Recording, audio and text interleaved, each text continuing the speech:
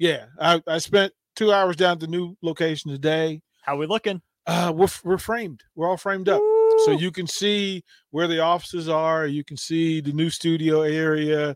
All that was done. And then at some point, I need to bring in Mark Onweiler to tell the story because we were recording. This is where we are in this thing.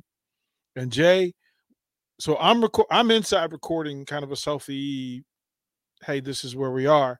And I know Mark's going to come and do it, but Mark's outside filming. And as I'm filming, I hear the loudest, strangest tirade I've ever heard. I thought dude was coming in the door after me. Like I was like, who is this person yelling at me and why?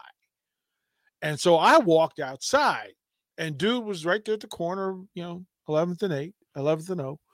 And he is on a tirade that come to find out later, Mark recorded dude in this tirade. Jay? What was he mad at? Why you ain't go talk to him? I did. I went out. Like I literally just stood there and I'm like, you good, bro? And he was, I still don't know who he's mad at. We need to bring Mark in because Mark had I don't know who he was mad at or who he thought he was speaking to, but he was speaking so loud that quickly Lincoln's finest showed up. Right? And dude didn't care. Jay, he looked Mr. Officer dead square in the face and continued his tirade about you ain't bleep and your mother ain't bleep and this is BS. And I'm looking at Mark and I'm like, that dude just randomly on the street in Lincoln. I'm just like, y'all need to be careful out there. Yeah, I wouldn't have recorded him. Mark, I didn't know that Mark recorded it until we got back here. Yeah, with them type of people, you can't make eye contact. Well, Mark, he was shooting the outside panels, right? And dude walked into Mark's shot and began yelling. And I didn't know that Mark recorded all of it until we got back here because I was back in the office and Mark was in his office and I heard it. And Rico heard it and lost his mind. And I'm like, oh my goodness, that's the dude from down the street. So we need to put, Jay, he was, I felt bad because I wanted to help. I'm like, bro, are you okay? But he was on something. Yeah, you should have known he wasn't all right. No, he was not all right, and he cared less. I mean, do you think Malachi Coleman plays in the first year? I think we'll see him in weeks 3 and 4. Oh, you think he's going to do 4 weeks? Do you think? Well, I mean, you got Doss from Kansas City because he cold blooded, right? Well, they and you hear coaches talk about they like Doss. I think Malachi offers a thing that they have said is the future of Nebraska wide receiver play. Track guys with length who can stretch the field. And what we saw in spring game was that this was a possession-based passing plan, assuming it's the basics, and that's really what it was. If you need a field stretcher, some of these track dudes got to show up for you. Yeah, but do you play a guy at that point in time with all the dudes that they got? Do you just say, like, how do you choose who you play for 4 games, or who do you have on there? Because at the end of the day, you want to make sure if you're doing it that that it's worth their red or them not redshirting. Well, if he shows up as a kick returner, as a kickoff returner, right? So we saw him in high school. Yes, he's running at different levels of talent in the Big Ten than he would, at Lincoln East. But what he did on the field was different as a kick returner. Also, him stretching the field with his speed. Even in the Big Ten, his size and speed, if they run him on even as a decoy for 4 routes and burn out a corner and a safety by having to cover it, he has value to this offense. Like I would imagine Mark Satterfield, no matter who the quarterback is, going, yeah, well, because we can win a couple that we maybe don't deserve with a receiver of that size. I mean, you tell me as a linebacker, if they bring out fresh legs and a long burner and put it outside, doesn't that affect the way you immediately mentally defend? Yeah, but I mean, if it's not really like something that's Who's their field in their stretcher? DNA. Well, Marcus Washington can run. I feel like that's Betts' job to lose. Betts. Maybe it shouldn't be, but I feel like he's the prototype they're going Like for. the vert Yeah. guy? He has that track speed. Yeah, I mean, Betts is legit. It's just more or less getting him back. And I still think he's not in football shape yet, and rightfully so. Yeah. But that's what you need. Is really good. Is he good in the scholarship count situation? Oh, I'm sure he is. I'm sure he's in there. I mean, I think he must have shown. I've never heard. I haven't listened to Coach Rule what he said about him, or if he spoke about him.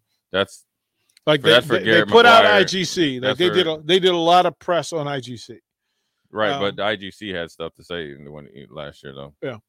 I don't know. I mean, I just think that for these young guys, yeah, it's great to say you playing as a freshman, but at the end of the day, are you really playing? Like it's one thing to be playing, another thing to be participating, and then you just wasted a whole freshman year. And now when we talk about, remember when I talk about you're behind and playing catch up, now you really are behind now. Now the guys, I mean, let's just be 100 here. Amari Cooper and Julio Jones, I in my opinion, were the two most polished freshman receivers I've seen in a long time. Mm-hmm. A long time. Mm-hmm. They looked like seniors, and their route running was stupendous.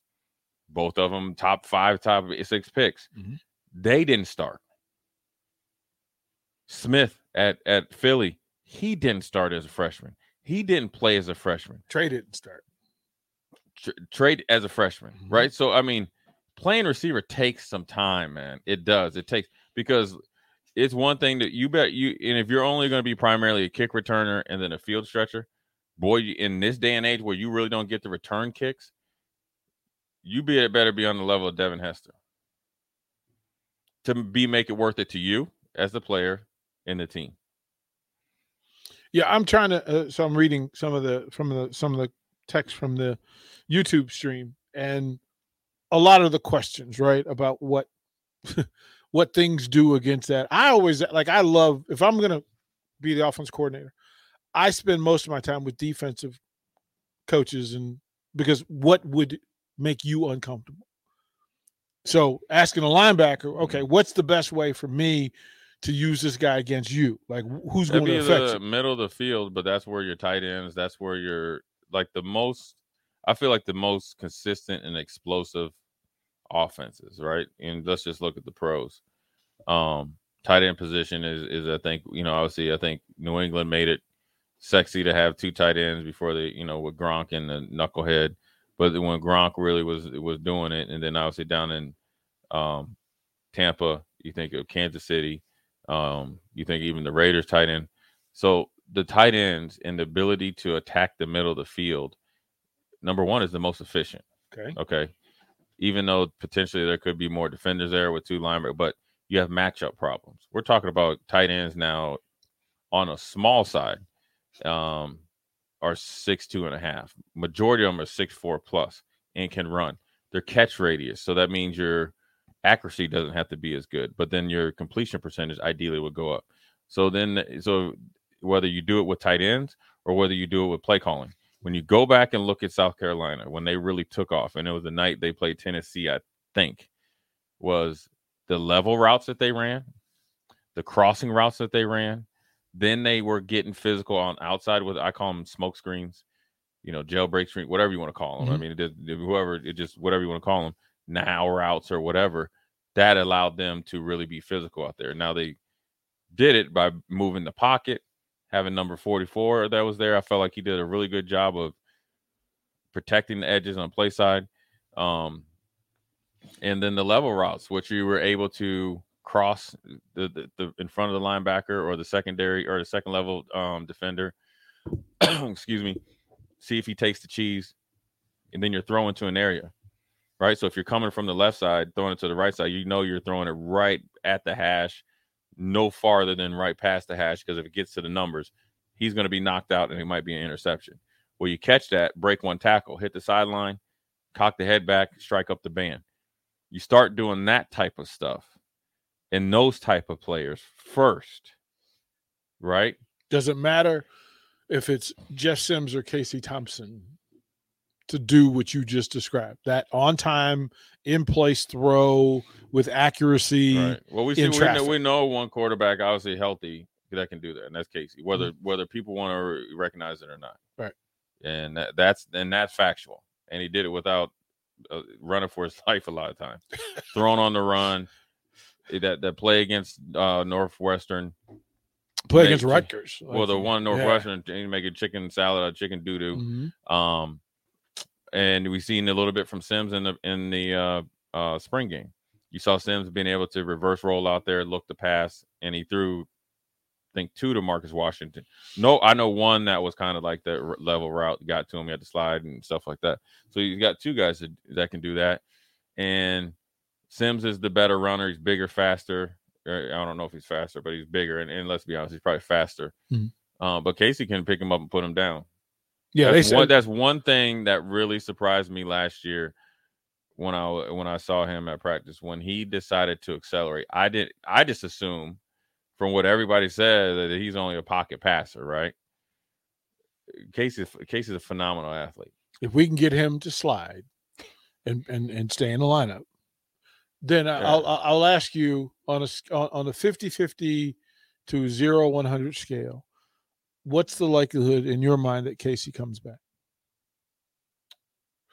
I don't know. I mean, I don't know the situation. I mean, that's his personal business. I'm sure as he's gone along in the rehab process, I'm sure people have put feelers out there. I don't know if that is a statement of truth. Right. I'm like, sure you ain't got to speculate. I don't know who I don't know how it works, okay. But I'm just assuming that people put feelers out there, and especially when they've seen him, through the pre-practice stuff, seen him throw some, so then they can kind of project, he's right on time. You could ask your trainers, okay, he had this surgery around this time.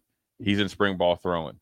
It looks like it's a pretty good, velocity for, 15-yard throw. Okay, how does this correlate to what you would do with one of, a player that we have in our program? So you can start projecting some. I mean, I'm sure people have put feelers out there, would he, if he would be willing to leave. I think Casey's a competitive person. I wouldn't be surprised either way. I wouldn't be surprised. I know of 4 schools him coming back that showed interest.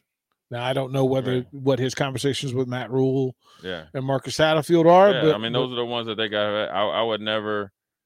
I would think I wouldn't be surprised if he comes back and competes, because I truly think Casey's not afraid of competition. He faced it down in Texas, and if he has other opportunities, I think as he gets along in the rehab process and stuff like that, he can have some more frank conversations, because I'm sure he's a graduate, so he can actually transfer at any point in time after, in the summer. So I would hope he be back, because as you know, you need 2 quarterbacks. I think it would make Jeff Sims and or him better, them going into a competition. I don't think by any means it will be 100% one quarterback playing if those 2 are on the roster. For the case is too good to be just. Well, I would think that the way they're talking about Harburg, that his run pass option becomes a thing that they could package up. Same thing with Chuba. I'm surprised.